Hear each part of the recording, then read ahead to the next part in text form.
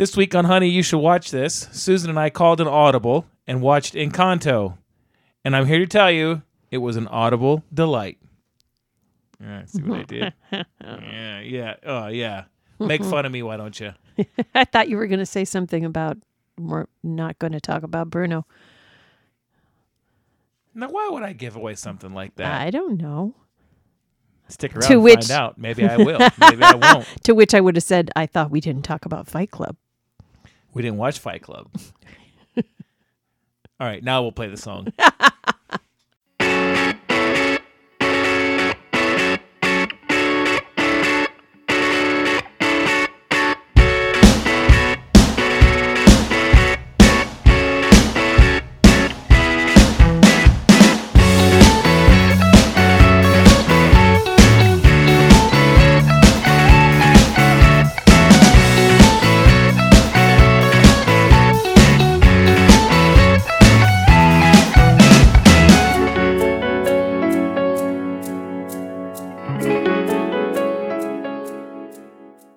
All right. Welcome to another episode of Honey, You Should Watch This, the podcast where a husband and a wife with differing tastes in movies subject each other to movies they wouldn't normally watch, and then we come on here and have a little give and take about them. Yep. Yeah, so I am Susan, so I'm the wife. Hi, Susan. Hi. How are you? Hello. How you doing? And then that voice you just heard is Greg, who is my husband. What voice? Which voice? What guy? Which voice? What guy? That's me. Yay, I'm here. Woohoo! I'm sure that everybody is just absolutely falling all over themselves in joy because I'm here. You are here. So how are you? I'm good. Good. I'm well. I'm good. Yeah? I'm well. I'm good. You're well? Yeah, I'm all right. Oh, you sound convincing. Well, that's what I do. So we were supposed to do Carnage We were? and Venom, but I'm not going to lie to you. Our friends are complete schleps and didn't show up when they were supposed to show up. Oh my God. It is I in can't no believe way you're saying that. It is in no way my fault No, at all that not we weren't at all. able to record It had them. absolutely nothing to do that you wanted to watch football playoffs Don't- instead how of d- record. It had nothing How at dare all you. to do with that. How dare you? It wasn't that I wanted to watch football. It's that I had to watch You football. had to. My work schedule did not allow for us to have a night other than when the divisional playoff games are on. So we will be doing Carnage next, I think. I hope, yes. No, we will. We will. So we decided instead of just pushing you guys off because you're all sitting at home going, oh, my God. When are they going please, to when- come when's out the with a new when's the new one? episode?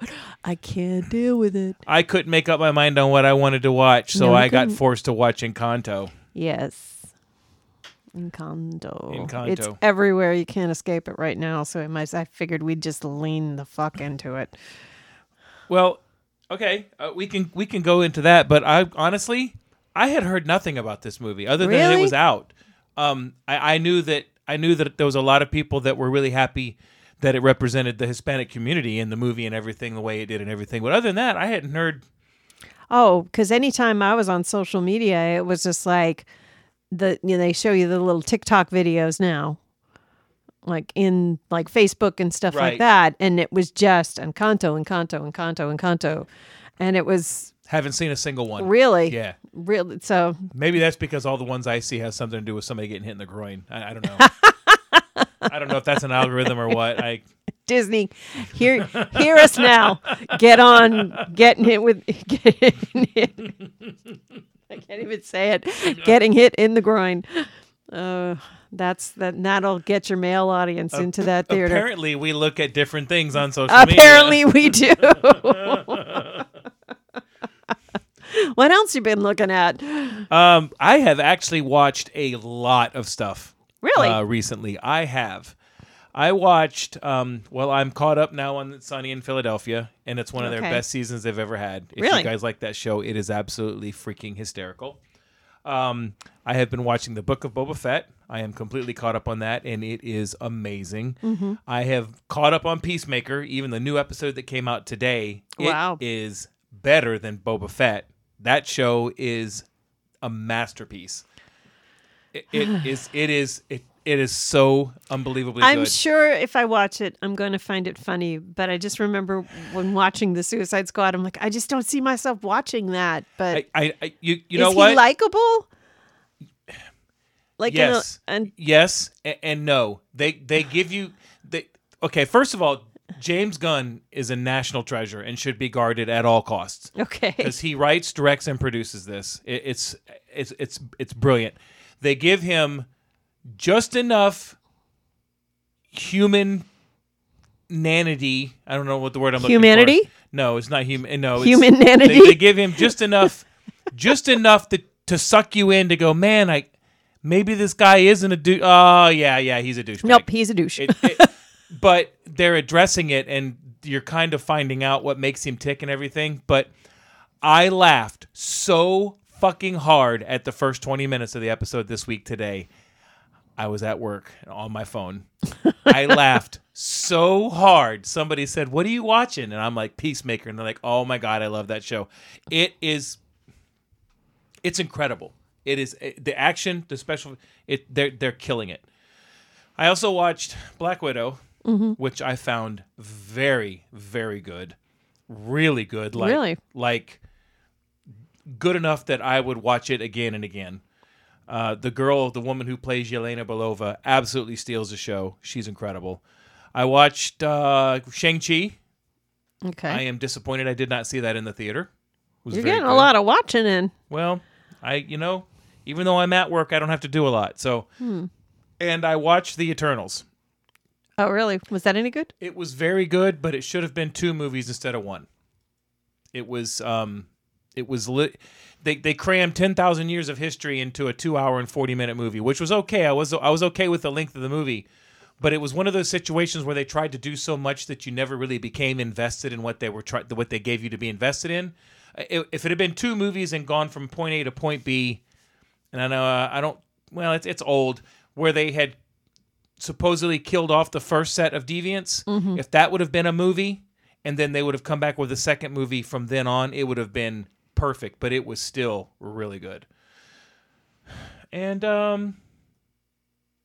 I've watched all the Marvel What Ifs. Wow, They're incredible. They are really good. Dark. Like, some of them are dark. interesting. Dark. But a couple of them are all of them are good, but there's a couple that are just really fun to watch. So yeah. All right. I've watched that. All that. And some football. Yeah, I haven't watched anything really new. I mean, other than hate watching and Just Like That, which is the Sex and the City reboot, which is absolutely terrible. Absolutely. Yet you continue to watch it. Because I hate it so much. I just, I need to feed. Vote with your dollars. What is it? Vote with your dollars and watch something else, so maybe we'll get a second season of something that's good and not a second season of that vile piece of claptrap that never makes me want to retch. What is it? The villain in I can't even think of the Star Wars villain. What's his name? The Emperor? The Emperor. Yes, I feed on your darkness. Yeah. Hold on. No, hold on just a goddamn minute. What's the bad guy's name? Not Darth Vader, not Boba Fett, not Darth the Maul. Big guy, the big baddie. Emperor. The Emperor, yes. Emperor, because that is Palpatine. a word relative to just Star Wars. Go for Palpatine, baby. Just Emperor. It does not bode well for our episode tonight that I couldn't remember something other than humanity and you couldn't remember Emperor. This might be oh God. This might be a tad bit of a feed struggle. off the darkness of hating. And I'm waiting. I think the next episode of The Righteous Gemstones is probably out now too. I just haven't had in doing things around the house, I try to put on things that I've already seen.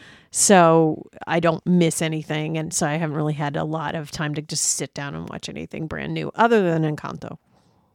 So, which we got up Sunday morning. I'm like, let's watch Encanto because I got to come watch the Bucks lose. So I tell you though, the soundtrack has been living in my head rent free all week, just over and over again. And it's not like the same song. It's just it will go from one song to another to another to another, and it's Well, having said that, let's start so we can start talking about our All right. How's that sound? That sounds good. All right. So we have watched, and we will spoil. Just so you know, we spoil a lot on this show. So if you have not seen Encanto, I recommend you go watch Encanto before you listen to this, unless you want to get spoiled, because, sometimes people do. So Encanto was released on November 3rd, 2001 by Walt Disney Studios. And it is this story of the magical madrigals. It is the family... is headed up by Alma Madrigal, who is the abuela of the family. She and her husband, Pedro, were forced by an armed conflict to flee their home. Pedro tries to stop some soldiers from trying to stop them and saves her and the triplet infant children that they had.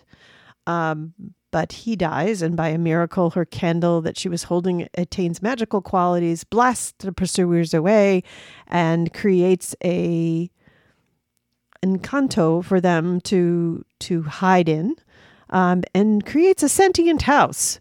So that's just bonkers right there, right? Not just a sentient house.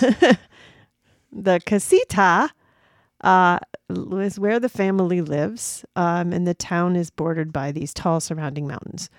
So, fast forward 50 years, the candle continues to burn, the town thrives, the candle's magic grants superhuman abilities to all the blood relatives of each Madrigal child when they turn 5, and they use their magic to serve the villagers. However, Mirabel, the youngest girl, did not get a magical power, so she is treated differently for mysteriously not having received her gift. On the night of the youngest grandson's gift ceremony, Mirabel sees cracks in the casita, and she sees the candle starting to lose its brightness. When she warns the family, Abuela makes an inspection, but there appears to be no problem. So Abuela brushes it off as Mirabel's concerns as her imagination, which is caused by jealousy because she has no gifts, and assures the town people that the magic is strong. But later that night, Mirabel overhears her Abuela talking out loud to her late husband and expressing her concerns that the miracle is dying. So Mirabel decides to save the miracle for her family as well as herself. So how do you save a miracle? Well, you don't go on a hero's journey outside. You go in.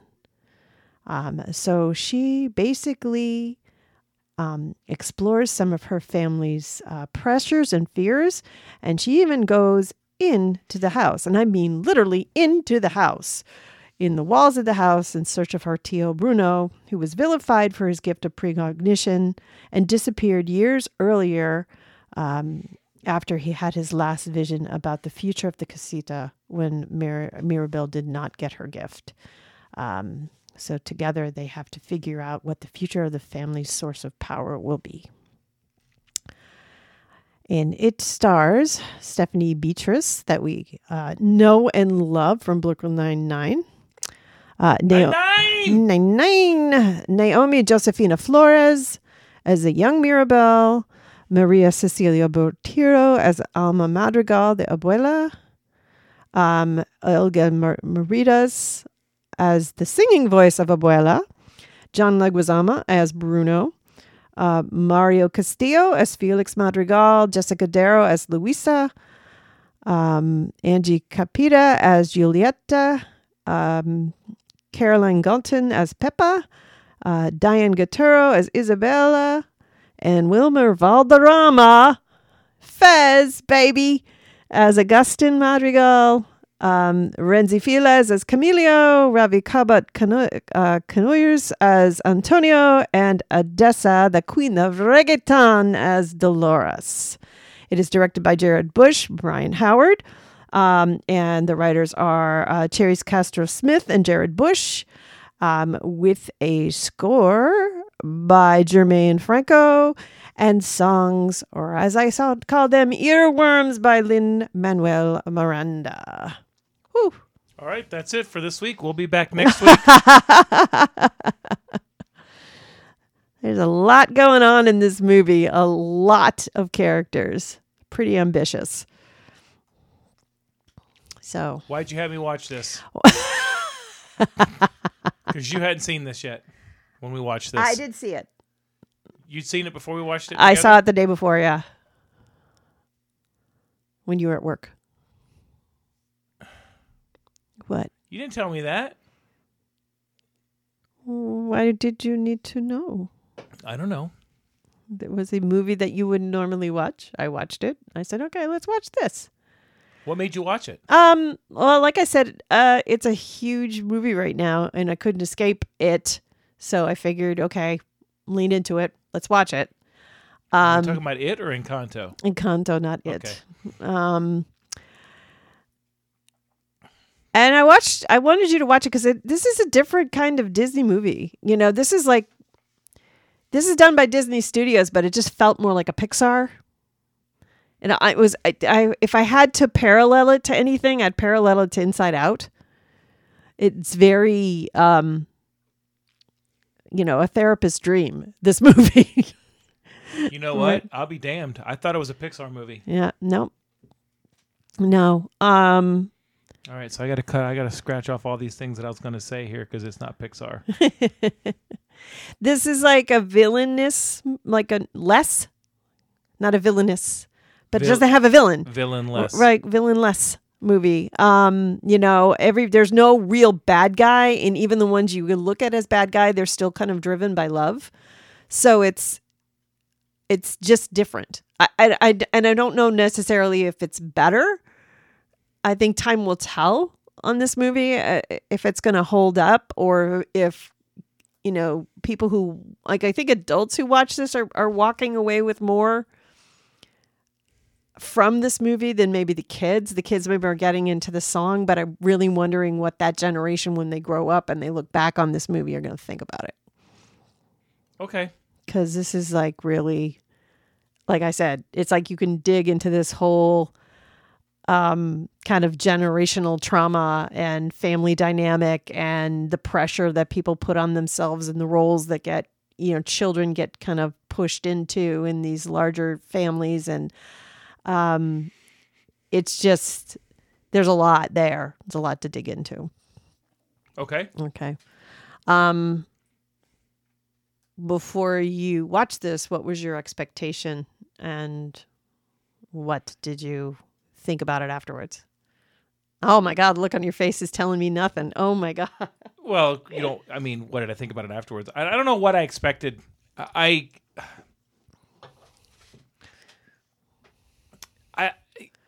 animated movies, I used to be like a big proponent fan, look forward to them. In fact, on the other podcast, we actually did the one about Pixar movies. Right. And I love Disney movies. We own dozens of them that we have watched as kids.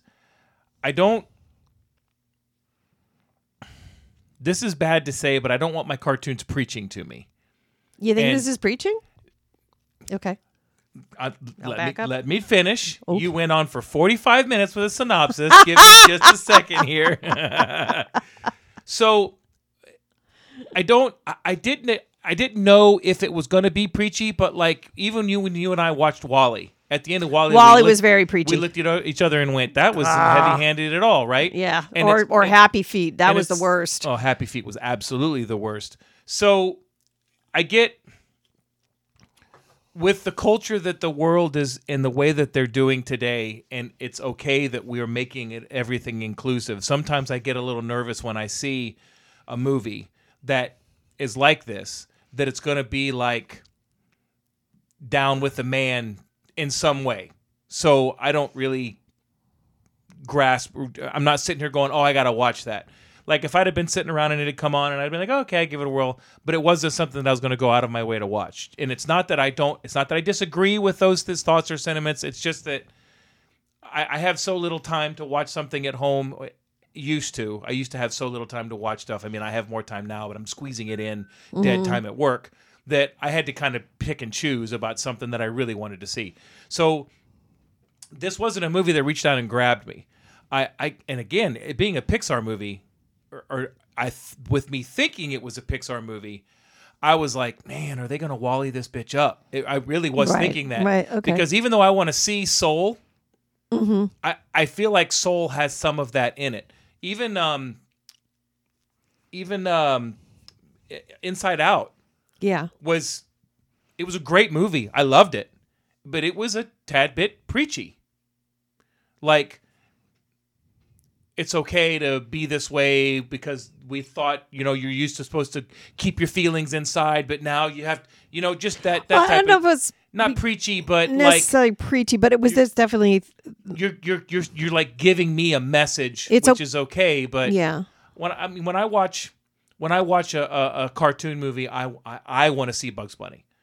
I know, you know what I mean? I want to see Toy Story and stuff. I'm okay with, they rescue and that. I just, sometimes I get, and that might make me a bad person. You know what I mean? I get, we've watched dozens of movies where they've had the message and I'm okay with it. But I know that, as dumb as it sounds, when I sit down to watch Scientology thing with Leah Remini, I know what I'm getting into. So it didn't jump out at me. I didn't think it would be bad because it's Disney. Exactly. Even Disney's worst movie is still acceptable because they are pumping them out more than they used to. In fact, this was the first time Disney's ever had 2 animated movies come out in the same year. And I can't remember what the first one was. It was last year. Ron's Gone Wrong. I can't remember. I don't know if it was Ron's Gone. I can't remember. What was the one with the fish kid? Luca. Maybe. Okay. Maybe it might have been the last fish year. Kid. I think it was. Yeah. So I didn't really know what I was expecting, and it wasn't something that I was like, I need to see that. Was it on a list of things that I would watch one day if I'm like, I've seen everything else? Sure. So I didn't really know what to expect. I didn't know if it was going to be, we live in a village and we're getting attacked by, the conquistadors, or whatever. Whitey's on his way to kick us out of our house, or colonialism. Exactly. Yeah. So I didn't know what to expect. I did not know that it was a musical like this. Most Disney movies they have the 5 or 6. Right. That explains why. Because I'm thinking, man, there's a lot of songs in this movie for a Pixar movie. As we were watching, I'm like, there's a lot of songs in this for a Pixar movie. Because typically they'll have Pixar movie have 1 or 2 tops. So that's what I expected. I expected it to be very high quality, but maybe not something that reached out and grabbed me. Okay. All right, cool.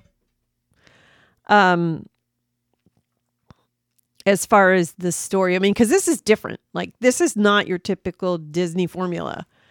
There is no love interest for the main character. The main character is basically just trying to prove herself useful to her family. And in doing so, realizes that her family is very broken and no one is talking about it because they're feeling pressure to be who they need to be for their community. And it, their powers to help people, if they can't help, they feel like that the abuela is going to not, favor them or whatever. And her approval is a lot in the fact that their uncle, their tio, just basically disappeared because of whatever reason. A lot of people didn't like the fact his precognition made him who you thought they kind of red herringed you and you thought he was going to be the villain, but it's his precognition just made people unhappy because they didn't like what he was seeing. That was not his fault. So he just kind of went away. Kind of like the real world today. Yeah, exactly. People want you to tell them what's going to happen, and then when you tell them, they get upset about it. Yeah. So, we kind of see this kind of through the film that they're all struggling with the weight of expectations of their community and all that. So it is definitely something different. And I don't, in terms of a story, I kind of struggle with it because I think they got a lot of the and I'm by no means a therapist or trained or any of that, but from just basic general knowledge and listening to therapy, the therapists and therapy podcasts and stuff like that, they got that right as far as the dynamics of it. And I think a lot of people are like on social media saying, yep, this is how it is. Right. And especially when you're talking about, families who have immigrated to another place, they really try to make themselves, they've got generations who are trying to like work harder. They want the next generation to be successful. There's that middle generation that it kind of has to be translators and advocates, and there's just a lot of room for burnout and over expectations and things like that. Even when you talk about Asian immigrants that come over, and they call Asians the model minority, right? Because everybody expects good things from them, right? That they'll work hard and they'll be smart and they'll do good in school and stuff like that, and that's a lot of pressure.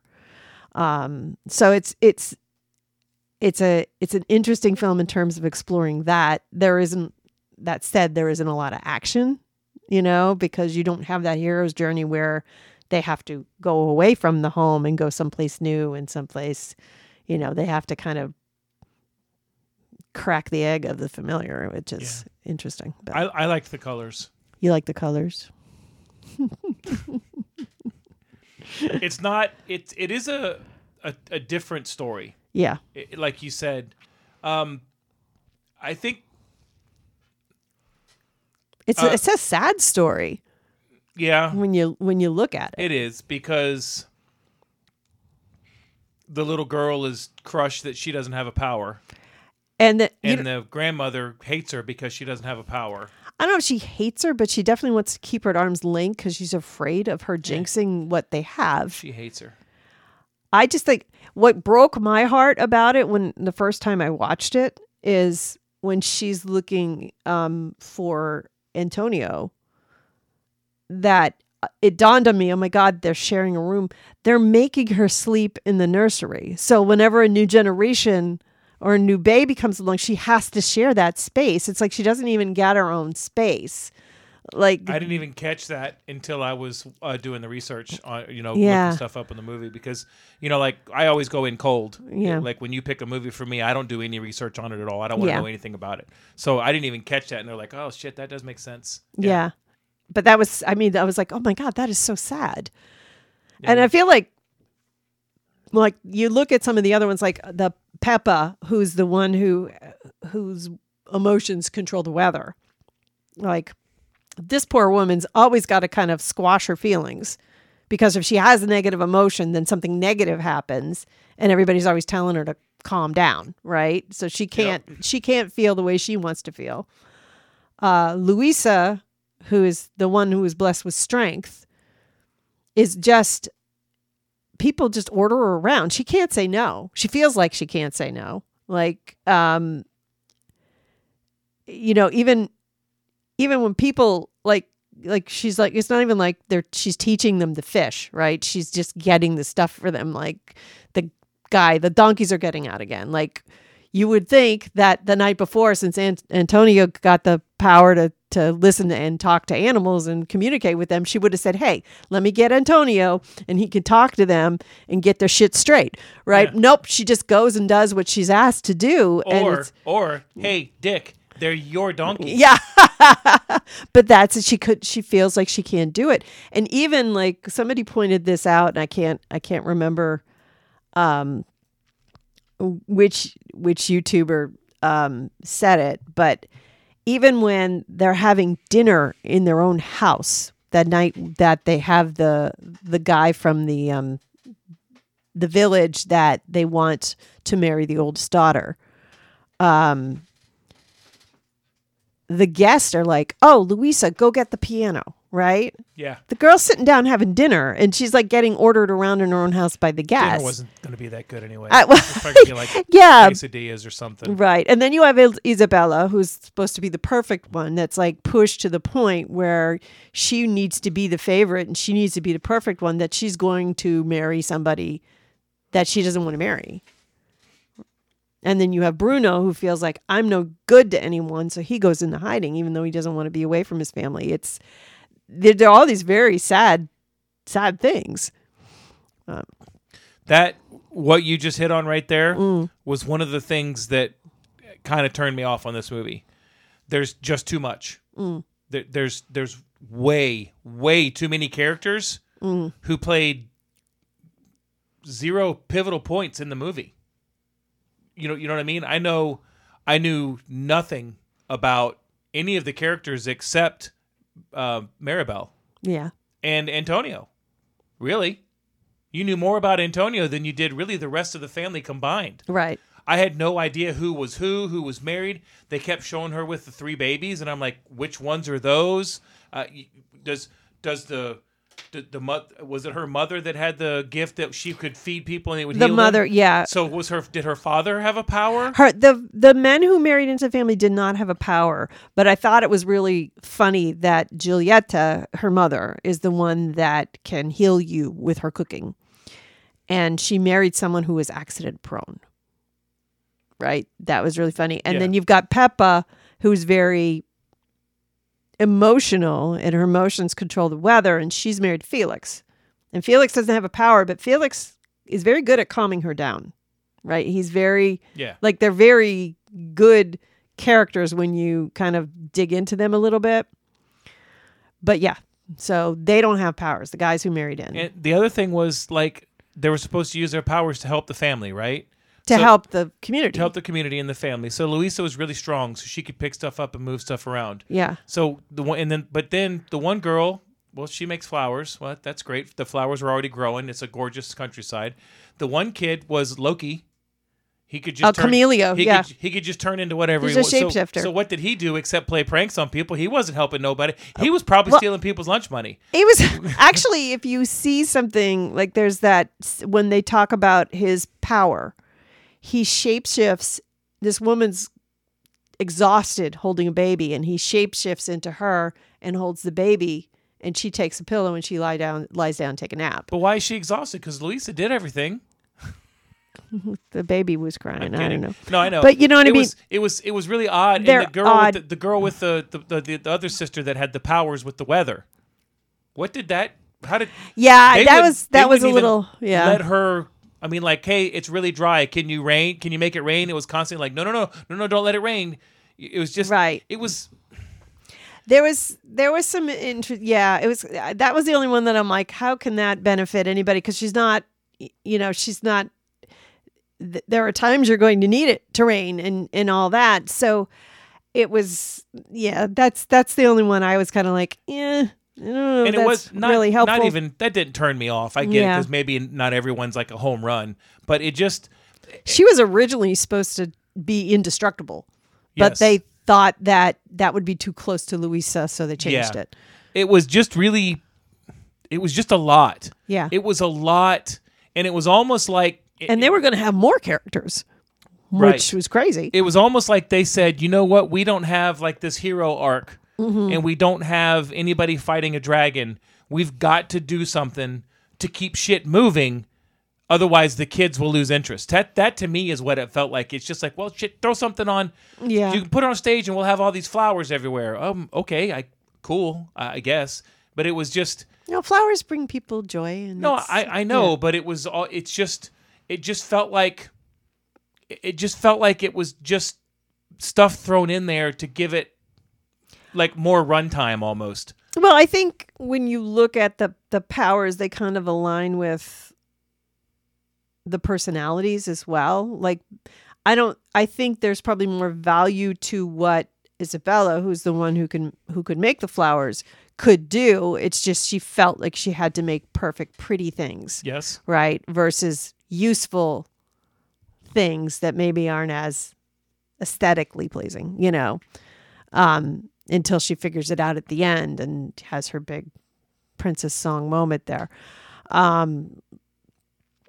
But yeah, there were a few things that was like, I could understand it. And that's why seeing it twice and then kind of hearing the songs and stuff like that, because the madrigal song, the family madrigal, actually explains it all, but it's very quick. It goes by very quick. Very fast. And Especially at the end when she's like, there's a point where the kids are asking, well, what's your power? And she's trying to skirt the issue, and the music, the tempo picks up. And I can just imagine Stephanie Beatrice at the end of that song being absolutely exhausted because it was just like faster, faster, faster, faster. But Yes. not, Yes. yes. Yeah. But Go ahead. what'd you think about the music? Because you didn't even like realize it was Lin-Manuel Miranda until the end. No, that's because I don't typically, when we watch a movie, go, who wrote the songs? Yeah. But when I was listening to the songs, it sounded like Lin-Manuel Miranda. Yeah. It's what it sounded like. I thought they were good. I thought they were well done. I'm not going to go buy the soundtrack anytime soon. They have lived nowhere around my head at all. Really? None at all. None of these caught me as an earworm. I don't know why. Which is the exact opposite of like Moana. Who Yeah. couldn't get those out of my head for Well, it's because you watch Moana like on repeat. even the first couple times. The songs were, because the one song that always got me with Moana was "Shiny," because it's such an odd song, but it's such a good song. And it's Jermaine Clement. So But not even that. It's just an odd song. Yeah. It's not when you listen to that song should not be a catchy song, but it is. But these songs were really good. But it's just like Hamilton. I thought Hamilton was amazing, but I'm not going to watch it again. Well, I don't have any of those songs in my head. I think you have to, if you don't have the ear for what's being said in the song too, like they've just been going on all week in my head. Like and it's not just like, we don't talk about Bruno and not just Surface Pressure, but the Encanto and the Family Madrigal. And I mean, they're just stuck. So what are you trying to say? I'm not smart? No, I'm just saying, like, if you, there were a few of them that I watched a couple of times just on videos after I saw it, just to catch it and, get videos with the lyrics to see what the lyrics were to kind of get a little bit more into it. But it's, I don't know, for some reason, like Hamilton didn't stick with me as much. Like few of the ones in Hamilton stuck with me afterwards, but not all of them because it was more of a rap.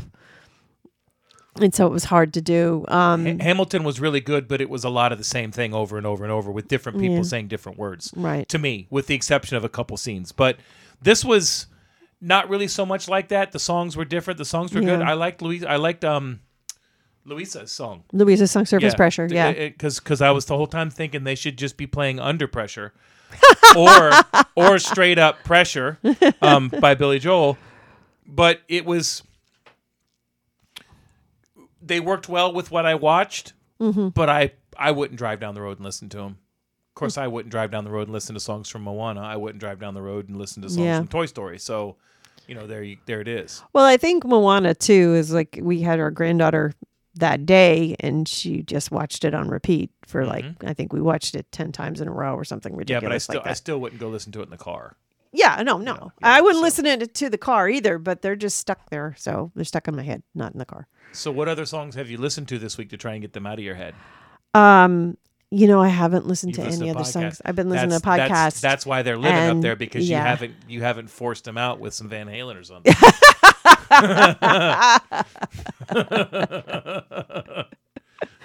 Because I know you, when you hop in your car, the first band that you want to turn on is Van Halen. Yes, exactly. Van Halen. Living the dream. Van Hagar, not Van Halen. So, are there any characters in this movie that you could relate to? None of them. Really? Yeah, I'm white. No, don't even go there. Not really. I mean, I've never been able to live in an enchanted valley, so it was kind of hard for me to... But you've been in a family, and you've been in... Have I really? Yes, I think you have. Okay. You've been in a family. You know what it's like to have the, somebody be the perfect one, someone be the strong one, someone be the one that's trying to direct everybody. I mean, I what I liked about this movie is I could actually empathize with just about everyone in that family.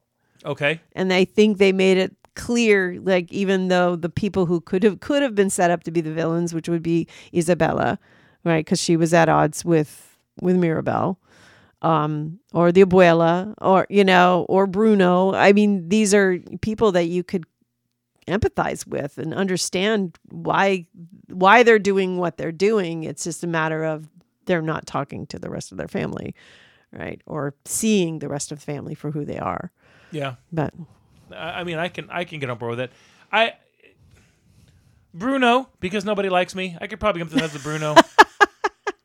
you're the scapegoat. Nobody likes it when I keep it rur. Rur. When I keep it rur. Keep it rur. Yeah, they ask me something, I tell them, and then they don't like. Shoot your mouth off, and then nobody wants to hear what you have to say. Whoa. Yeah, you shoot it. You shoot it. You shoot your shot. When I do it, I spit facts, yo. No,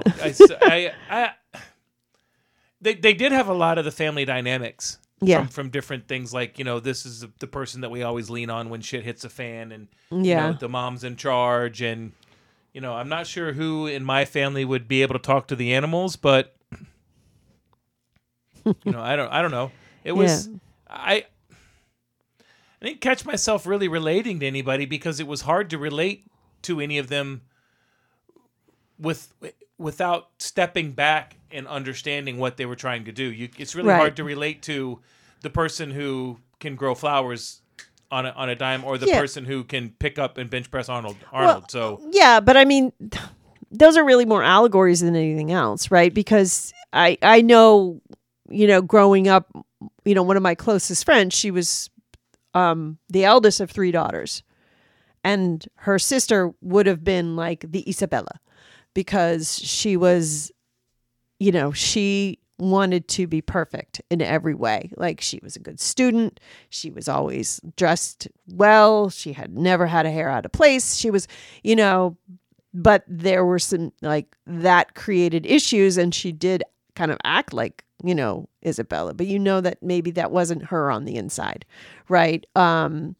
Sometimes there is a family member, because they are emotionally strong, like Luisa is an exaggerated allegory for the person who's the pillar of strength in the family, right? And because she's physically strong, they also expect her to be emotionally strong. And that's where she feels like she cannot express concern, fear, anxiety, any of that. But there is always that one person who's kind of the go-to person. And sometimes being that person, although it can be, I guess, rewarding and you get a sense of validation that you're useful, that's a lot of pressure, because now who do you turn to when you're feeling bad, The A-team. The A-team? When you have problems. You get the A-team. And you've got extra money. You call the A-team. I did hear Mr. T is, working on his degree and trying to become a social worker anyway. So, are you serious right now? No, I'm joking. Okay. You serious, Clark? You serious, Clark? Okay. But yeah, I mean, so I kind of see it more as like their face value, not the legitimate, but what they're reflecting in terms of people just being scapegoats, or people being like Antonio is just still kind of growing he's a little baby. He was really cute. That was a really cute character. But his ability to talk to animals, I mean, you can kind of tell he's more introverted. Excuse me. So to be able to, oh, thank you. Kitty just knocked over something. Come here. Get over here. All right. See, I can talk to animals.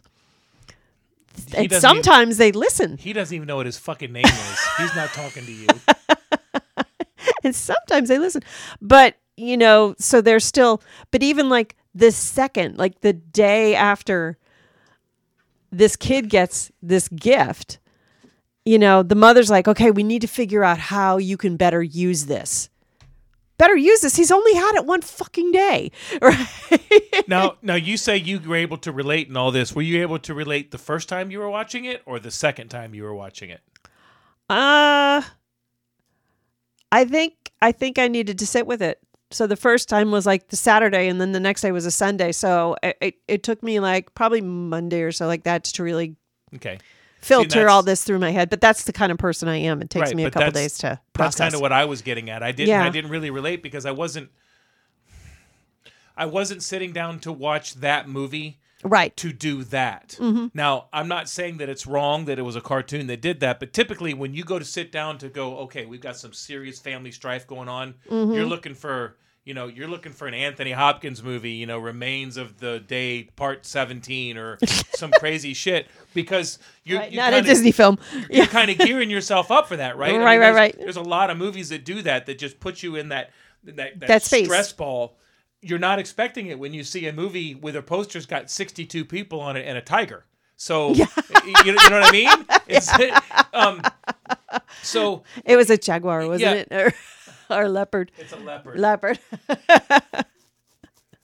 Oh, and a donkey. And a donkey.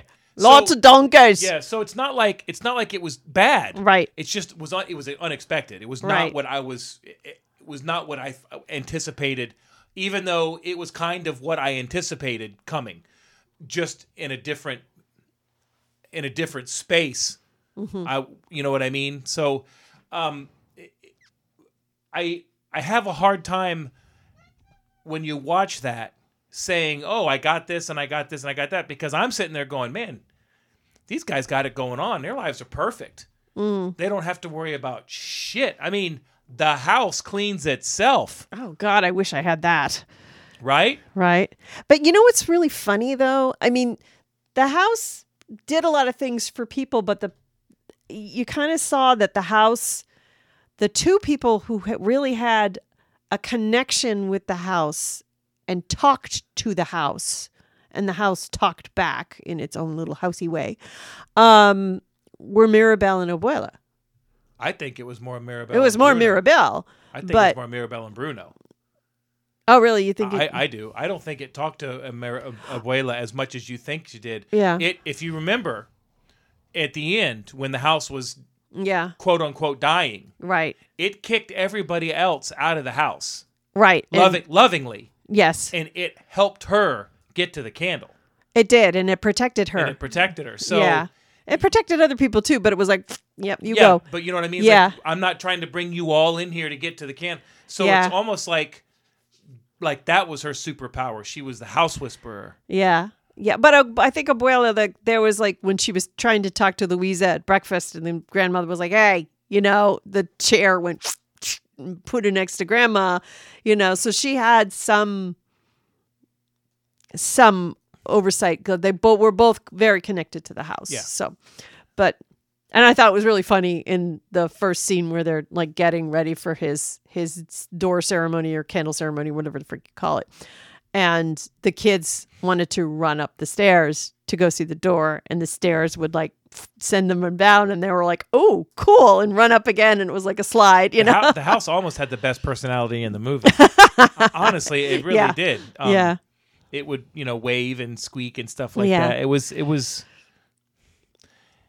just so. It was odd, and not as I'm watching it, but as I'm thinking about it. Throughout the week, it's odd that you have a movie that's so fantastical and unbelievable talking about that subject. Right. Like the, what's the word that I'm looking for? When your family is dysfunctional. There it is. Thank you. Can't remember emperor, but you can remember dysfunctional. It says a lot for our home life. So you know what I mean. On the next episode, we're bringing in a therapist. It's beautiful and it's gorgeous and it's bouncy and light. Yeah, and then you're talking about how we don't get along. Yeah, like whoa. So that was or we all are under pressure and we all feel like shit. Yeah. And it's so funny because it's like you feel. Like Mirabel, that character is such an enjoyable character. She's so positive. Cute. She's bouncy. She's, always looking to be helpful and like doesn't talk down to anybody. And she's, you'd want to have coffee with her, Yeah, and she'd bring some good Colombian coffee. And she was disappointed that she didn't have a power, but she was totally okay with it. She was doing she'd her made best. Peace, yeah. You know what's really kind of cool is some of the detail that they do put in this movie. Like when you look at Mirabelle's, look at Mirabelle as a character, but you also look at her, the outfit that they have her in, right? She is, in a lot of ways, very much encompassing of all the gifts that the family has, right? Because she listens to people. She hear, like you have that cousin that can hear, anything. Everything. And although she doesn't have super hearing, she listens to her family and she hears what they had. She hears them. She truly hears them. Her mother's the healer, but she manages to heal. These are things that you can kind of, and she does. She has to change her tactics, that kind of chameleonness when she realizes that the family, like she goes in, they have that vision. She convinces Bruno to do the vision, and they see a vision of her hugging the sister she's always at odds with. And so she goes in with just like, I got to get that hug. And that's all she's thinking of. I got to get the hug. I got to get the hug. And when her sister starts really expressing, wait a minute, and she's having this epiphany, she finally gets on board and she's like, oh my God, I really have to listen to what you're saying here and be with you in this. And so it's really interesting. But if you look at her skirt, like all the things, and even creating beautiful things, like she's got that embroidery that she does, and she makes things, like she made the little toy for Antonio. Her skirt has like all the symbols of the rest of her family, so there's like a chameleon for the shapeshifter, there's an hourglass for Bruno, there's all these things. So it's like they're kind of telling you she's kind of everything. Right.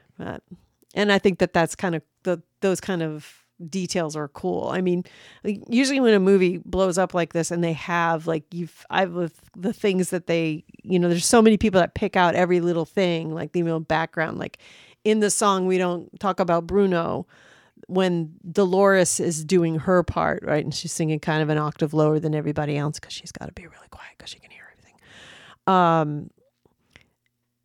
If you watch in the background, there is like a Bruno-like character kind of sculpting the background. And at one point, it's looking toward the camera and you can see the eyes are green and he's kind of boogieing along to the song. I mean, they put all these little details in, which are really kind of cool. Disney does that a lot. Yeah. They do that a lot. So. Yeah.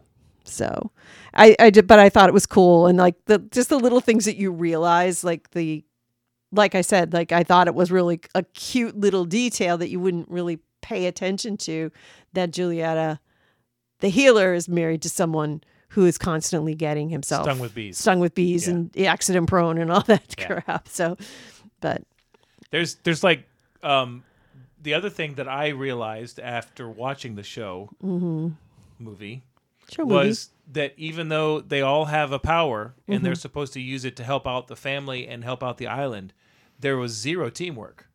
Yes. Everybody was just doing their own thing and doing whatever they wanted to do. And even in the house at one of the opening scene, there's only one person in the kitchen. Right. And that's Maribel's mom. Yeah. And you know what I realized the other day too, is when I was thinking about it, the scene where they're supposed to have I don't remember the name of the suitor for Isabella. Oh yeah. When pretty boy guy. Yeah. When he comes to dinner with his mother, Osvaldo. Oh yes. The Guzmans, right? The Guzmans. When the Guzmans come over, they're at the table. Abuela's at the table. Peppa, Felix, Camilio, Dolores is at the table. Luis is at the table. I don't see the mother at the table. I didn't see Mirabelle's mom at that table. She didn't belong there. She's a woman. But it's like, was she in the, was she cooking? You think she'd want to be at that table? It was her Didn't they- daughter getting engaged. Didn't they have two tables though? I Because the don't- kids were kind of sitting. Wasn't Mirabelle sitting off to the end? No, she was next to her father. Louisa was at the end, and she was sitting next to her dad. But Mirabelle was sitting next to her dad, and in between Isabella and her dad. That's right. Yeah. Just, I don't know if that was a conscious choice or not. Yeah. But it was odd. There's just Yeah. the little odd things like you're like, I don't know. It was very good, but it was very hectic and almost like they put so much thought into the idea behind it and then the music. And then they said, you know what, we can do this without having a hero's arc. And then they were just like, oh shit, we have to have this movie made tomorrow. Let's just kind of throw it. It felt. Well, I think they had a hero's arc. It was just not what you expected No, it to be. I know, but I mean, no one running up the Right. castle to slay the dragon. Right. It was just it was a good story. It was a good hero's arc. Air quotes there. But what I mean is it was like they put so much effort into doing something different that it was almost like they really went after the fruit at the top of the tree, but the low-hanging fruit that's supposed that you're supposed to nail. It was just kind of like, we don't need to worry about that. That'll just work itself out. And it was just off-putting to me at times. Right. It was just very. It did seem kind of cobbled together, and I know that Lin, after he did Moana, he did the songs for Moana, he told Disney that if you want me, if you're going to do something that's got a little bit more of a Latino flavor or something like that, I want to be involved, but I want to be involved from the beginning. Right, so I can help develop this. I don't know how far, because I know that the whole crew kind of went to Colombia. They kind of did a little bit of research, and he was there with them and all that, because he puts a lot of traditional Colombia rhythms. He's got some Colombian singers in there. He's got instruments and all that stuff. But I don't know. It just seemed like you said, a little chalk blocky, right? It was like, oh. All of a sudden, here's a song. You know what I mean? It wasn't like organic. It did feel a little forced. The songs felt wedged in. It did, yeah. The songs it's like, okay, we're just gonna go to her room and Isabella sing. Yeah. That they felt like that. The development team did all go to Colombia, and they were going to go back, but the second trip got canceled because of COVID. Right. So everything was done through one person went and basically looking through a cell phone. They actually. The cast never met each other until the premiere. Yep. They were all doing their parts remotely, which is crazy when you think about it. Well, it can be done now. Yeah, I guess it can, but it's just really, really strange. But the other thing I think that's really kind of cool about the animation in this, I don't know if I think the movement, the way they captured movement in this film was a little bit different than some of the other Disney films that you see. It was a much more flowing movement. Yeah, the dancing, especially in the dancing, especially that piece that they were doing and we don't talk about Bruno with the skirts and stuff like that. And they were, one of the things I saw on YouTube, they were showing the real dancers that they were using as, what's the word? Models? Yeah, models, like motion a capture? reference. Yeah, they weren't doing motion capture, and they were just doing it as a reference. They filmed them once with skirts and then once in pants so they could get the leg movement, but they wanted to get the flow of the skirts right too. So it is very interesting that it just the way they went about it, because it works. I mean, it looks amazing. This movie is unbelievably gorgeous. Yeah. Even for an animated film, it's Yeah. absolutely. I don't know if they got like the 128 color box of Crayolas when they went to do this, because they had all the shades in The between. one with the sharpener in the back. Yeah. Yeah. Duh. I mean, look how much they drew. They had to have Yeah. the sharpener. So, it was absolutely phenomenal the way it looked. Yeah.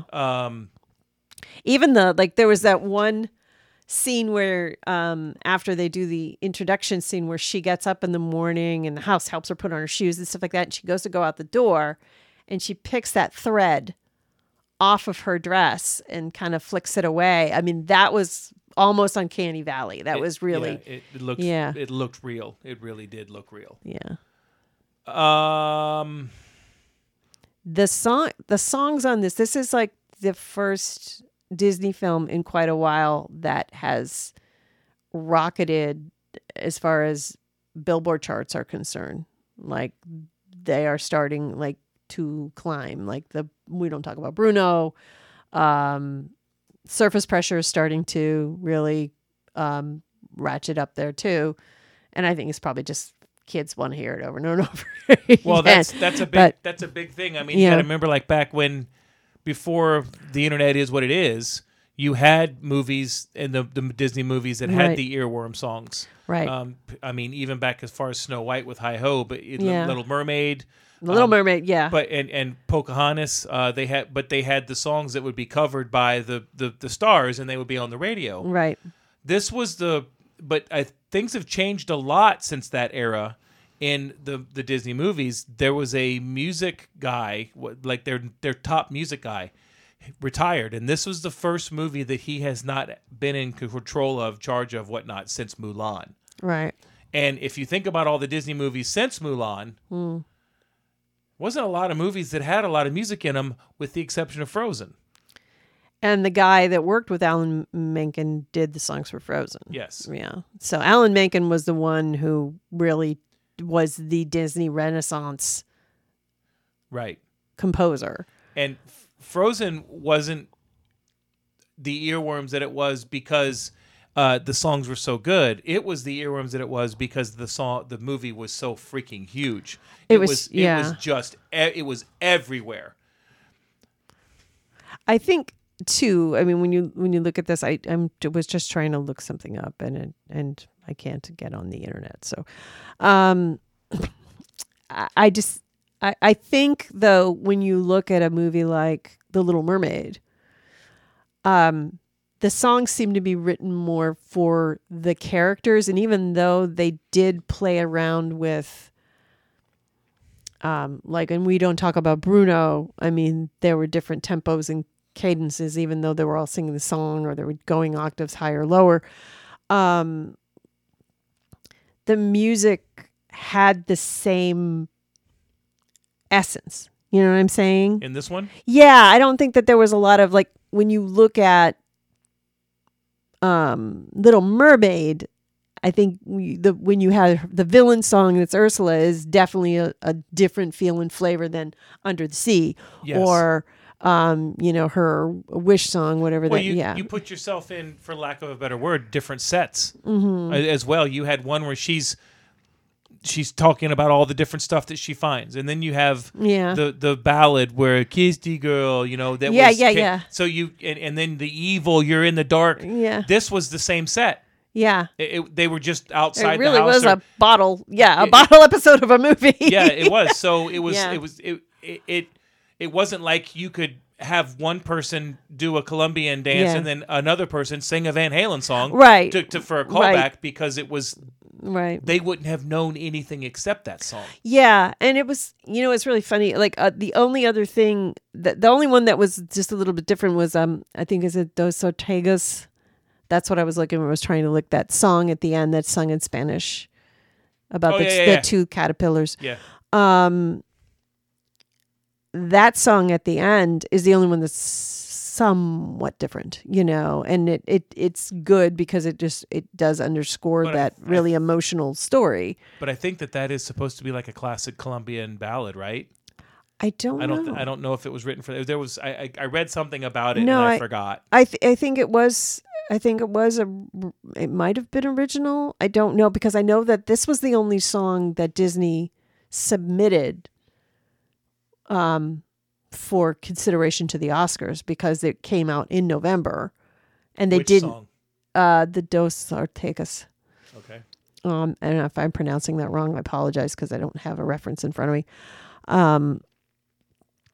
Because they didn't know that the other songs were going to be as big as they were going to be. And so it was kind of a surprise that when the ones blew up that did. And Lin-Manuel Miranda is pretty much saying that his kids are pretty much sick of we don't talk about Bruno anymore. Yeah, I mean, duh. Yeah, I was trying to find the song too, but we could maybe we can find that when we take a break here in a second. Okay. Yeah. I guess one of the things that does impress me about this movie, to be honest with you, is the fact that it's very one note. Yeah. But it doesn't really feel one note. Right. They, like you said, they packed a lot into Genie's bottle. Yeah. Because they never left the set. I do have to bring something up though. Right. And it was very weird the way it struck me. Right. Where did all the people come from? Were they protected when the candle saved them? I think that they were protected when the candle saved them.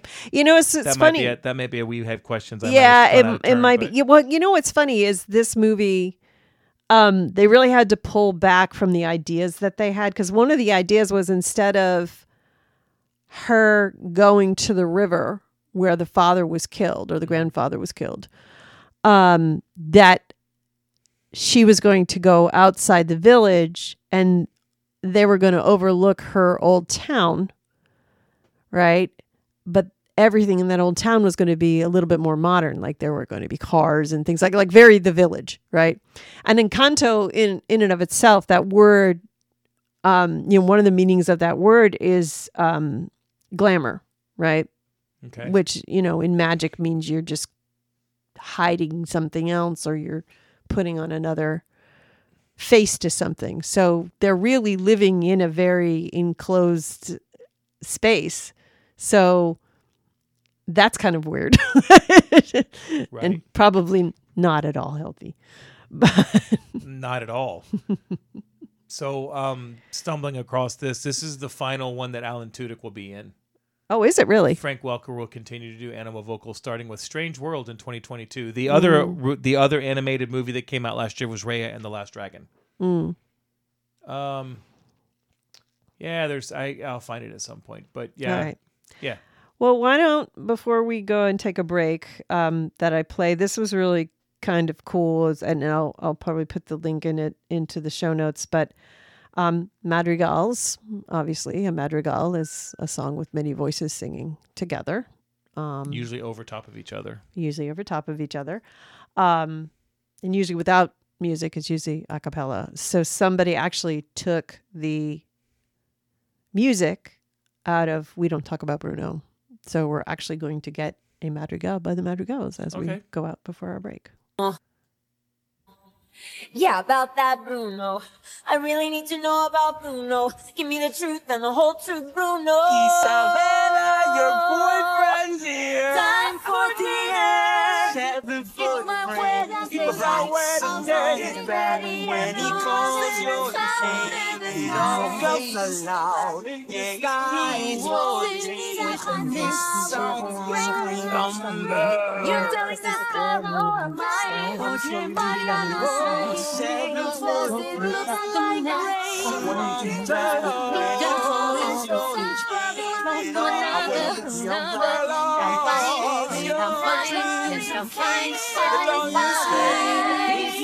Don't talk about Bruno. Why did I talk about Bruno? Not a word about Bruno. I never should have thought of Bruno. Finally, They forgot the part where it goes, Rosa, Rosa, Rosa.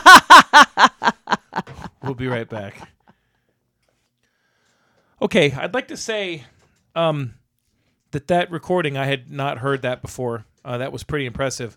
I understand now why they didn't do any Van Halen songs, because every one of them is a better singer than David Lee Roth. I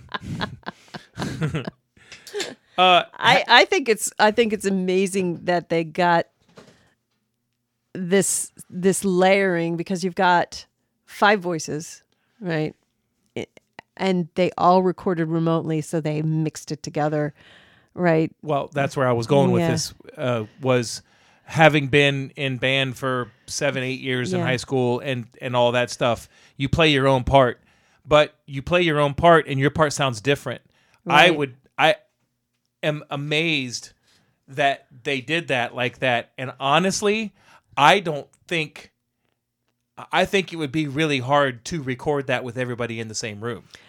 Yeah. That would be really, really hard. Right, because Now- you're trying to do your own, because the tempos are all different. Like somebody, I'll try to look for it. I don't think I'm going to find it, but somebody did and showed like the different tempos, like where Peppa was versus where Felix was versus where Dolores was. Well, you're on different Yeah. you're on different beats. Yeah. And you're coming in at different times. I think it would be easier with the music because Yeah. you would know, but to hear it without the music like that, that's This song is very annoying. No. This song is a fucking earworm. No, this song is very much inspired by the late great Stephen Sondheim. Lin-Manuel Miranda said he wanted this song to be his Weekend in the Country from A Little Night Music. And I know you don't know this and stuff like that, but Little Night Music is the most famous song from that particular musical is Send in the Clowns. But it is very much like that, where you've got different scenarios of people singing together and then all coming together at once for the end. And it's a big thing in musical theater. You see it a lot, but Stephen Sondheim was a master at that kind of song. So that's what he really, this was just one, but this was like a main motivation for him. This is what he wanted this song to be. I figured that would have been okay because he did it in Hamilton like 12 times. See, to me, like Hamilton is so much different than this. This is very much closer to, his first musical, which is In the Heights, which I watched, I think a few weeks ago, the movie version. So it had a lot more of that feeling to it than Hamilton. Hamilton was definitely something off the beaten path for him. No. I don't really have a whole lot more to touch on. I mean, we've got nothing eating Ebert because, well, Ebert didn't see this. Rotten Tomatoes. Let's look at Rotten Tomatoes. The Tomato Meter has this at 90%. And where do you think the audience score falls? Higher or lower? Probably higher. It's probably like a 95 or a 94. It's 93. So you're close. Yeah. That's good. I mean, I get it because you probably got a lot of kids creating fake accounts. And no. Disney's just, I mean, I get it. Listen, when you take a Disney animated movie and you go, damn, hiccup, sorry, pardon me, and you go back through history and this is their 60th animated feature. Right. Tell me a bad one. Yeah, that's true. There may be some that are not to your taste. Yeah. Like I never cared for the Aristocats. Yeah, It was those odd, some of the That was 70s and there was that was an odd area. That there was- 70s, early 80s. but they're all good. Yeah. Not watchable. They're all good in of their own right. So it doesn't surprise me Yeah. that this, especially with the fact that it's speaking and bringing forth right. that culture. Yes, and they said that they've got like a lot of the mannerisms and things like that are spot on as well. Like there's, we had talked about this before, where Dolores, she kind of goes, she squeaks a little bit when she's saying something that may not be the greatest thing, or she doesn't want people to know, or stuff like that. And that is something that's kind of a carryover from colonialism days, like when they were around, settlers and things like that they would kind of communicate in those squeaks to kind of let them know. And this is probably not something we should be talking about here. There's the scene where she asks, Maribel goes under the bed because that's where Antonio's hiding. And she tells him to open his gift and she motions with her lips toward it. That's something that's done, so they're very good about doing their research. And I think this is like they did a lot of that, and they try to be extremely sensitive, I think, to the cultures, but they still kind of get smacked a lot for misrepresentation here and there. I'm not hearing anything about this. I think this is where they've gotten it right. A lot of people are saying that. So, Okay. but it's what's funny though is, because people are making, like, there's a lot of people who are going down rabbit holes with theories and all that stuff. So I'm probably not going to talk about that. But this is the first protagonist, main character for Disney that has worn glasses. Unless you want to know. Well, maybe. What was that one with the time machine? Not the time machine, but the space ship kind of one. Oh, never mind. But Cartoon? yeah, it was a cartoon. It was like Robinson Crusoe or something like that. Was in it space. Treasure Planet or Treasure Planet. Yeah, That's it. nailed it. Yeah. Didn't that main character have glasses too? I think so. Yeah. Didn't okay. didn't the mice in the Great Mouse Detective, didn't they wear glasses? He had a monocle maybe. Okay. But I think this is the first Didn't- maybe female that didn't- had glasses. Didn't Snow White have glasses? No contacts. She wore contacts. So that was a big deal. But they did what they did not anticipate is Louisa becoming a fan favorite, and they didn't really make a lot of merchandise with her on it. They had to fight to represent her the way they represented Yes. her. They wanted her to be A little bit more. thin and Demure, They wanted her yeah. to be demure, not like a bodybuilder. And they were like, "No, that's not what we want. We want that representation," which I think was a smart idea. It is, and I think a lot of people, like I said, a lot of people are like cue the Disney lawsuits, but I guess like in response to people looking for Louisa merchandise, it's showing up on Etsy, right? Because Disney didn't really make it, so Disney's now got to like scramble, and but so I thought that was interesting as well. And crazy enough, because I'm looking at the picture, I'm looking at the poster. She has glasses. Nobody else does. Yeah, Even Abuela doesn't have glasses on. yeah. That's racist. To those of us that wear glasses and are sight impaired, That has nothing to do with race. that's racist. You are wrong. There's just so many wrong things about that. Anywho, Yeah, it's fun. now It's- normally I it's would, fun to be stupid. yeah, normally I would go over awards, and it has been nominated for a lot of awards and won a lot of awards, but they're more critics awards. We haven't gotten to the big ones, the Grammys, the and the Oscars and the Golden Well, Globes it's and gonna all that get- stuff. It's going to so. get nominated for best Yeah. or for best animated feature. Of course Mm-hmm. it is, because it's Disney, and there were not very many of them last year and Mm. things like that. So, I mean, if it won, it wouldn't surprise me.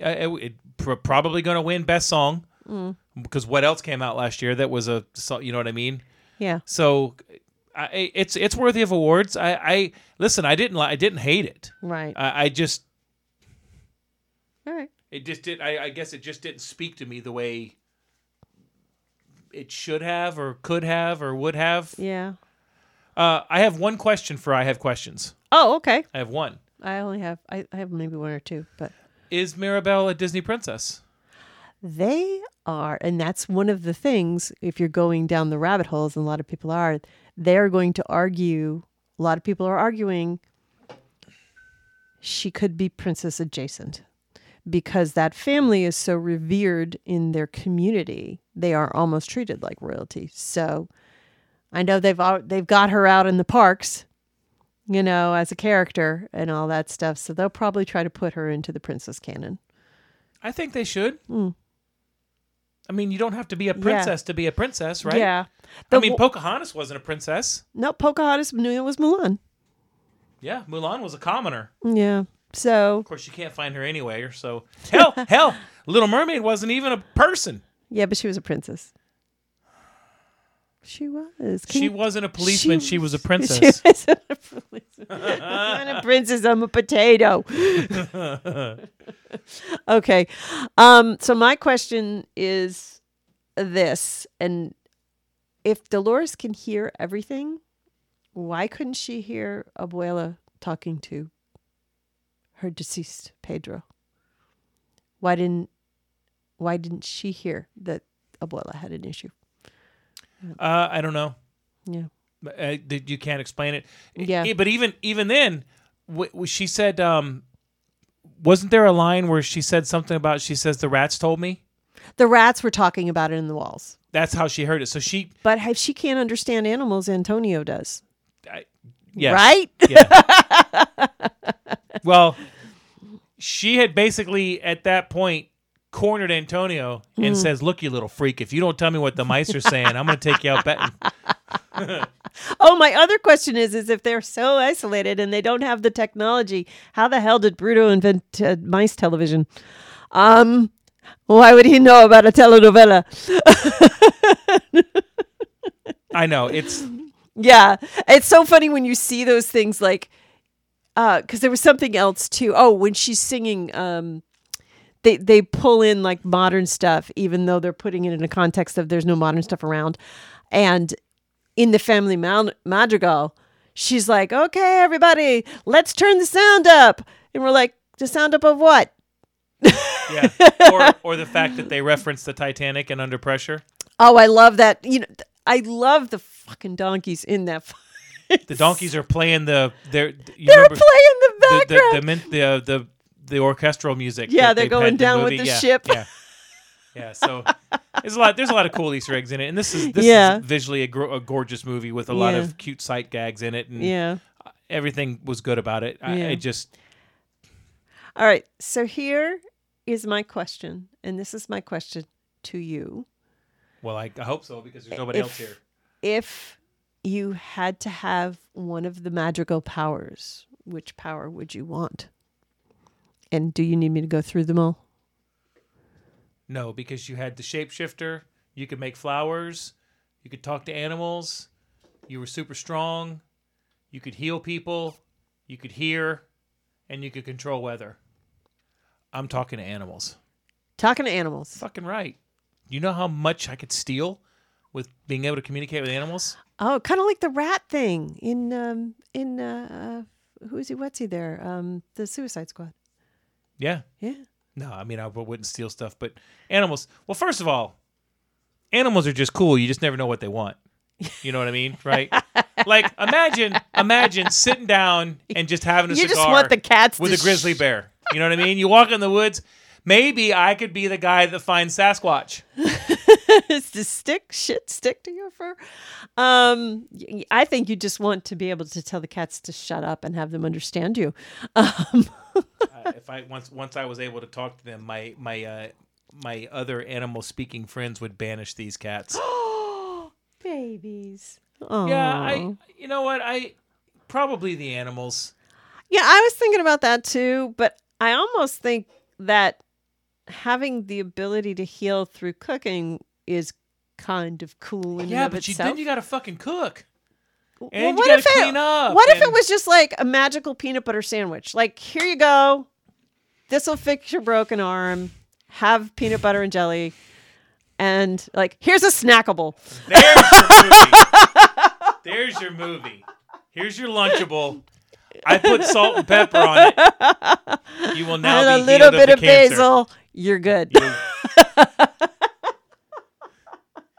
And What? my last question What? is, if the mother heals people when they cook, why does Mirabelle need glasses?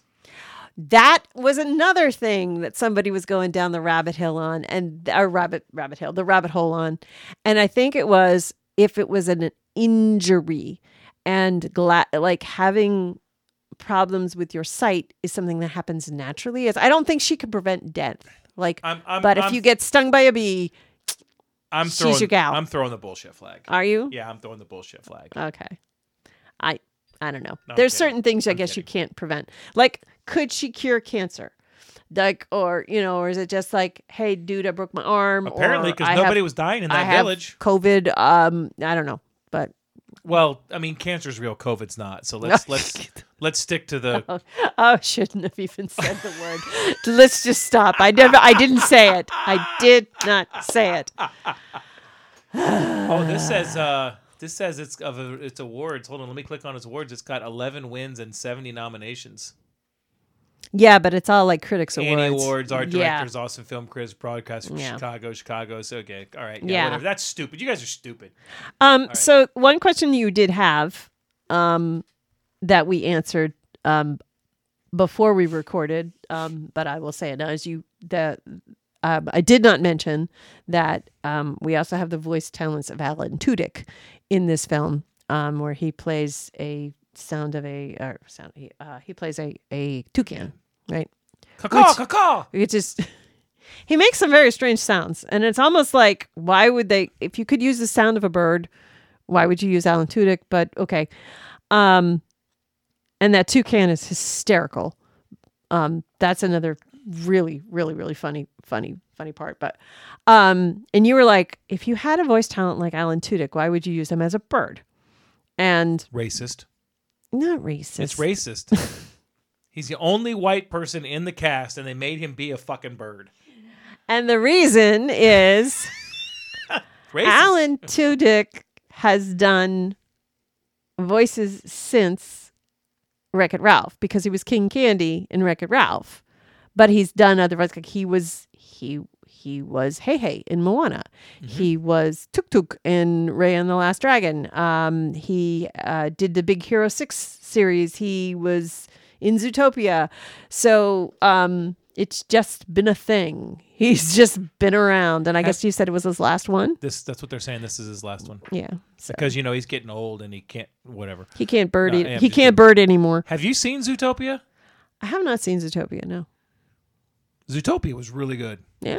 Yeah, we might have to put that on the list. Okay. You made me watch this pile of claptrap. I'm kidding. All right. So my last question for you is, if you had to watch it again, If I had, wait, if your granddaughter came over and we had to watch it on, if our granddaughter came over, let me correct that. If our granddaughter came over and wanted to watch one thing on repeat all day long, would it be Encanto or Moana? which one would I rather watch? Yeah, Moana. Moana. Okay. That's my last question for I Have Questions. And it's strictly a selfish reason because little Moana looks so much like The little baby little Moana angel looks face like their that- little angel. Yes. You know what? I also, as dumb as this sounds, because it's a cartoon, Moana was more believable of a story. I think it was a story you could get more in. I felt like there were real risks in Moana. Right. Like she could fall off that boat and drown. Or, you know what I mean? I know Yeah. that sounds stupid. This is like, hey guys, you're in a snow globe and nothing's going to happen to you, but it's going to get real dangerous. But we're in a snow globe and nothing's going to happen to us. That's kind of how, as good as it was, Moana was, it was more of a... It was more of a traditional hero's journey. Yeah. Yeah. Definitely. Okay. Cool. All right. So, box office is a little wonky on this one because it opened up in no, it's got a box office. Okay, it opened up in November. November 24th. They made it available on Disney Plus beginning of January. Yeah, pretty much. Okay. Oh, go ahead. It's done $93 million domestically. Wow. It's 200 and something million worldwide. Wow. $50 million budget. I mean, it's a Disney movie. Just like Mike says, it's a cartoon. It's going to make money. Right. Even the bad cartoons go to the theaters and kill. So, it got overlooked box Right. office wise because it was getting its ass kicked by Spider-Man. Right. But it's two different types of things there. This just shows that people are ready to go back to the theaters. I mean, Yeah. People are okay going back. At 93 million, Spider-Man's done $1 billion, I think. Wow. So, yeah. All right. Top three moments. The last thing I wanted to say is the scene where Abuela and Maribel are sitting on the water Yes. and they're coming to terms with each other. Right. The way that they had the water sparkling and shimmering, It was gorgeous. Yeah. that actually exists. Wow. It's at a park. It's a federal national park or whatever in Colombia, and it's actually locked off to the public. You have to make appointments, and they only let a certain number of people go and see it each year. Wow. But it's supposed to be extremely beautiful. And there are certain times of year where you see the butterflies do exactly what they did where Fly? you've got a bunch of them together as a group. What do you call it? You Fly? don't no.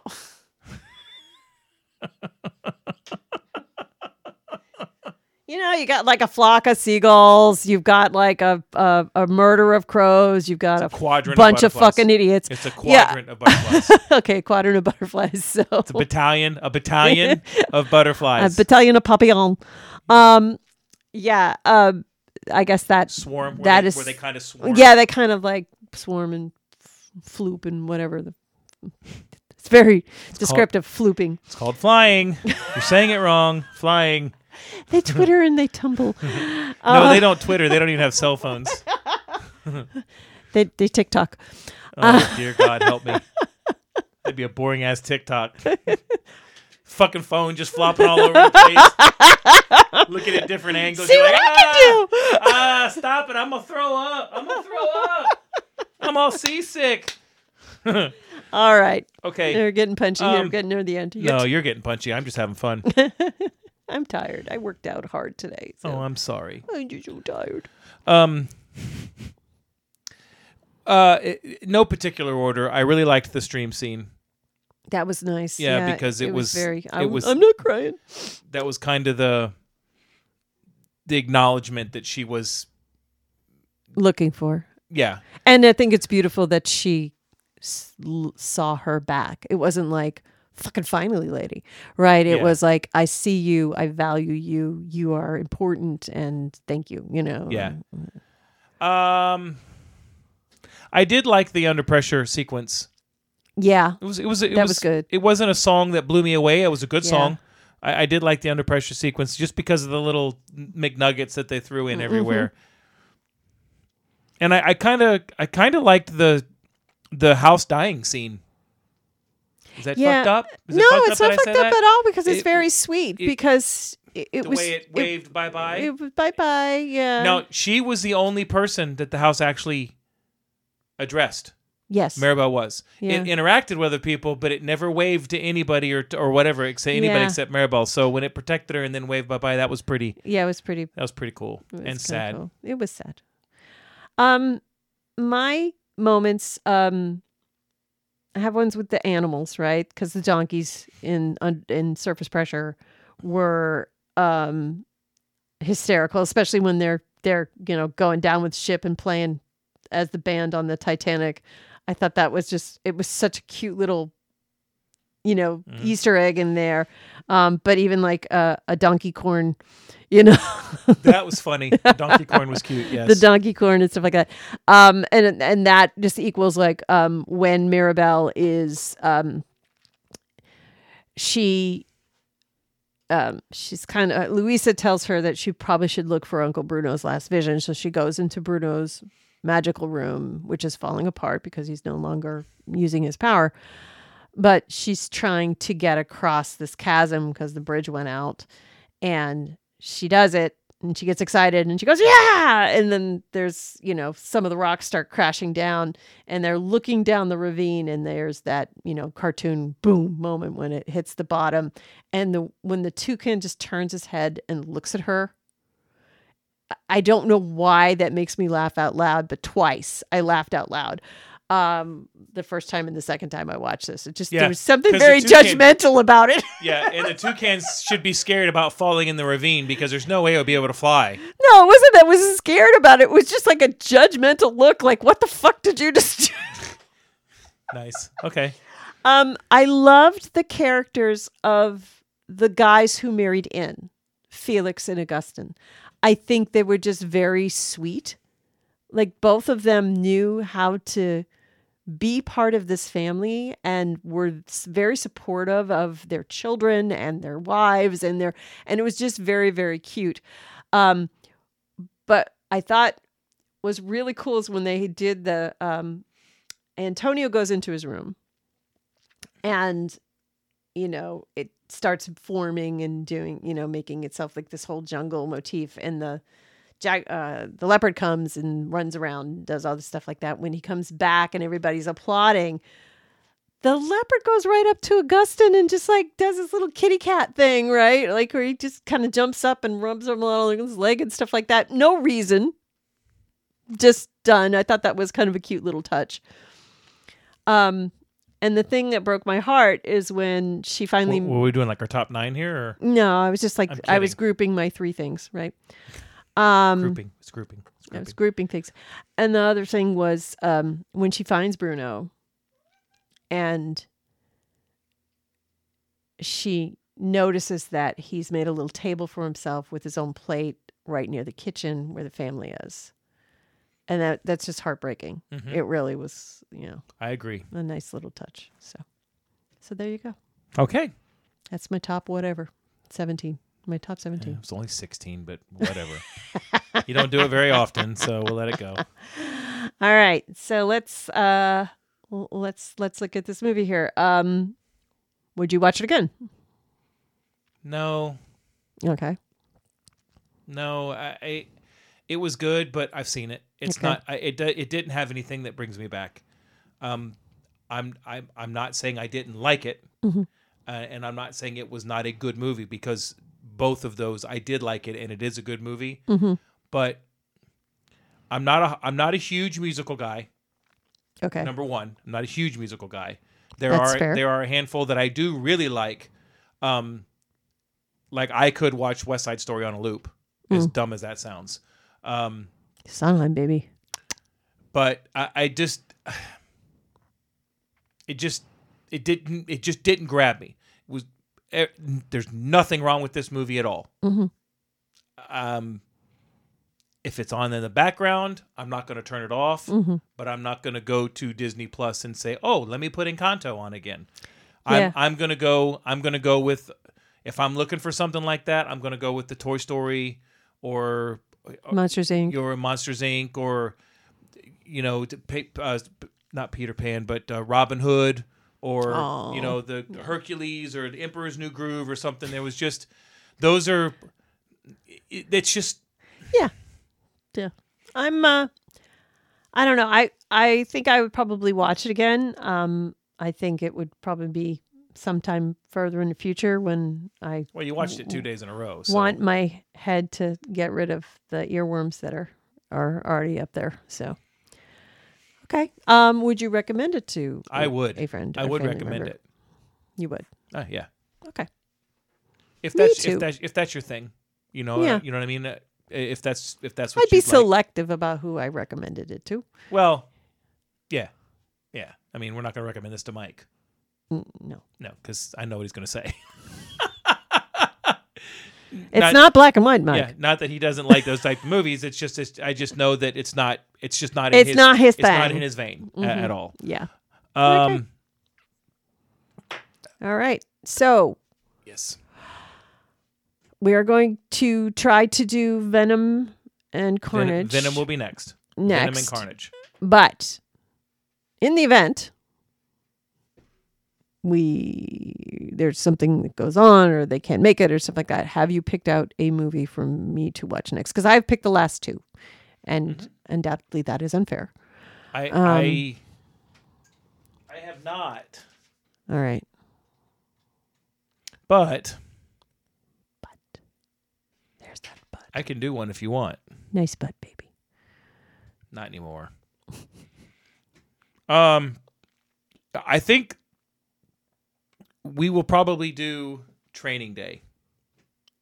Oh. Okay. Have you seen that? No. I haven't. Okay. Probably do Training Day. Because it's not my thing, so it didn't really appeal to me, even though I hear that's what Denzel Washington got his his Oscar for, correct? Mm-hmm. Okay. Ethan Hawke in it too? Yep. Okay. Yep. Cool. All right. It's when I watched it the first time, I expected something completely different than what I got. And it was fairly impressive. If you want to do something different, we can do something different. I'm starting to run out of movies. because you've seen everything and you watch everything without me. No. I don't think I watch everything without you, but yeah. Okay. All right. No, I think that's fine. I am a little hesitant to watch it, but that's what this podcast is about. What makes you hesitant to watch it?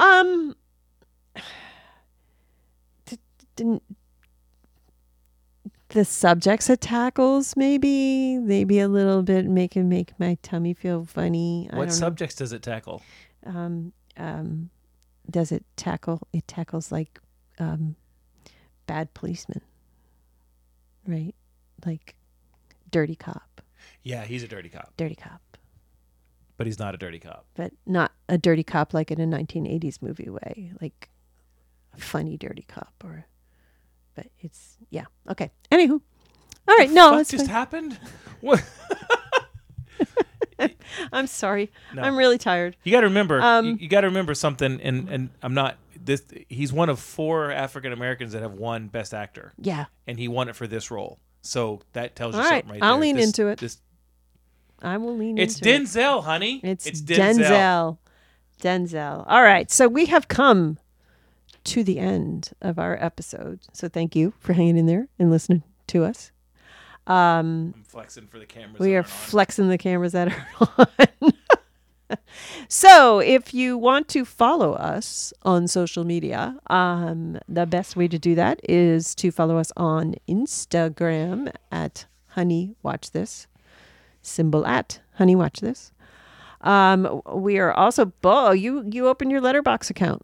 I did. Letterboxd.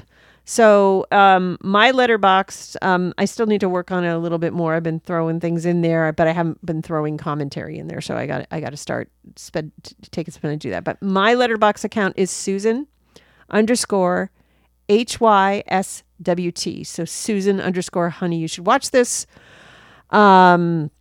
Yours is G Bishop 436. G Bishop 436. Okay. So those, definitely take a pick. I've got my list of favorite movies. We'll start putting in the recent activity. I haven't updated that. And I also have a list of everything we've covered on the podcast. If you want to go to a direct list of everything that you can listen to, you can either subscribe to us on any platform, and we would certainly appreciate that, or you can go to honeyyoushouldwatchthis.podbean.com. And will show you every single one of our lovely episodes. Honey, you do another podcast, so do you want to talk about that before we go out? You don't want to talk about it today? Not today? That's fine. Not today. He's not up to it, guys. Top 5 for fighting. It's me and Mike. We talk about all things that are pop culture and entertainment and sports. Do a top 5 list each week. This week, our top 5 list was the top 5 Star Wars characters that deserve their own spin-off show, and it was pretty good discussion. Oh, that's interesting. Yeah, we're trying to keep it relative with Boba Fett and everything. It was a fun list, but sometimes our lists are funny. Sometimes our lists are things that we want to see. Sometimes our lists are just off the wall, crazy ass shit. We do that on my Letterboxd account. I think I've rated about 150 movies, but I've only reviewed 2. Yeah, it's pretty much where I am at. I haven't even reviewed any of them. One was Encanto, and one was Gone Girl. Oh no! Go read the Gone Girl one. Oh no! Now listen. No. I gave Gone Girl 3.5 stars. All right. Okay. I gave Gone Girl 3.5 stars because it was really good up until the part where they shit the bed. And I don't use any bad words, but and that was before you saw Affleck's donger. It was. Yeah. I don't know what the hell just happened right there, but shit the bed before you got to see the full frontal on Affleck. When did you see that? When he was in the shower. I don't know. I must have deleted that file. I don't remember that shit. There were no boobs involved, so delete. Male genitalia doesn't register for him. All right. There is a scene in this week's Peacemaker where he is talking with one of the agents that he's working with, and he is telling her with the other superhero, air quote superhero that's with him, because they've known each other their whole life, how he gives everybody that he knows a nickname based on their penis. And she says to him, "What the fuck are you in the locker room looking at people's dicks?" And he says, "Yeah, what am I supposed to look at? The towel?" And one of the nicknames was Veiny McVeinerson. Sorry, I had to say that because of the Full Frontal. It is such such a good show. Watch it. Yeah, but go read my review on Letterboxd. It's not long, but you should chuckle. Okay. That's it. All right. Well, thank you all for listening, and see you next time.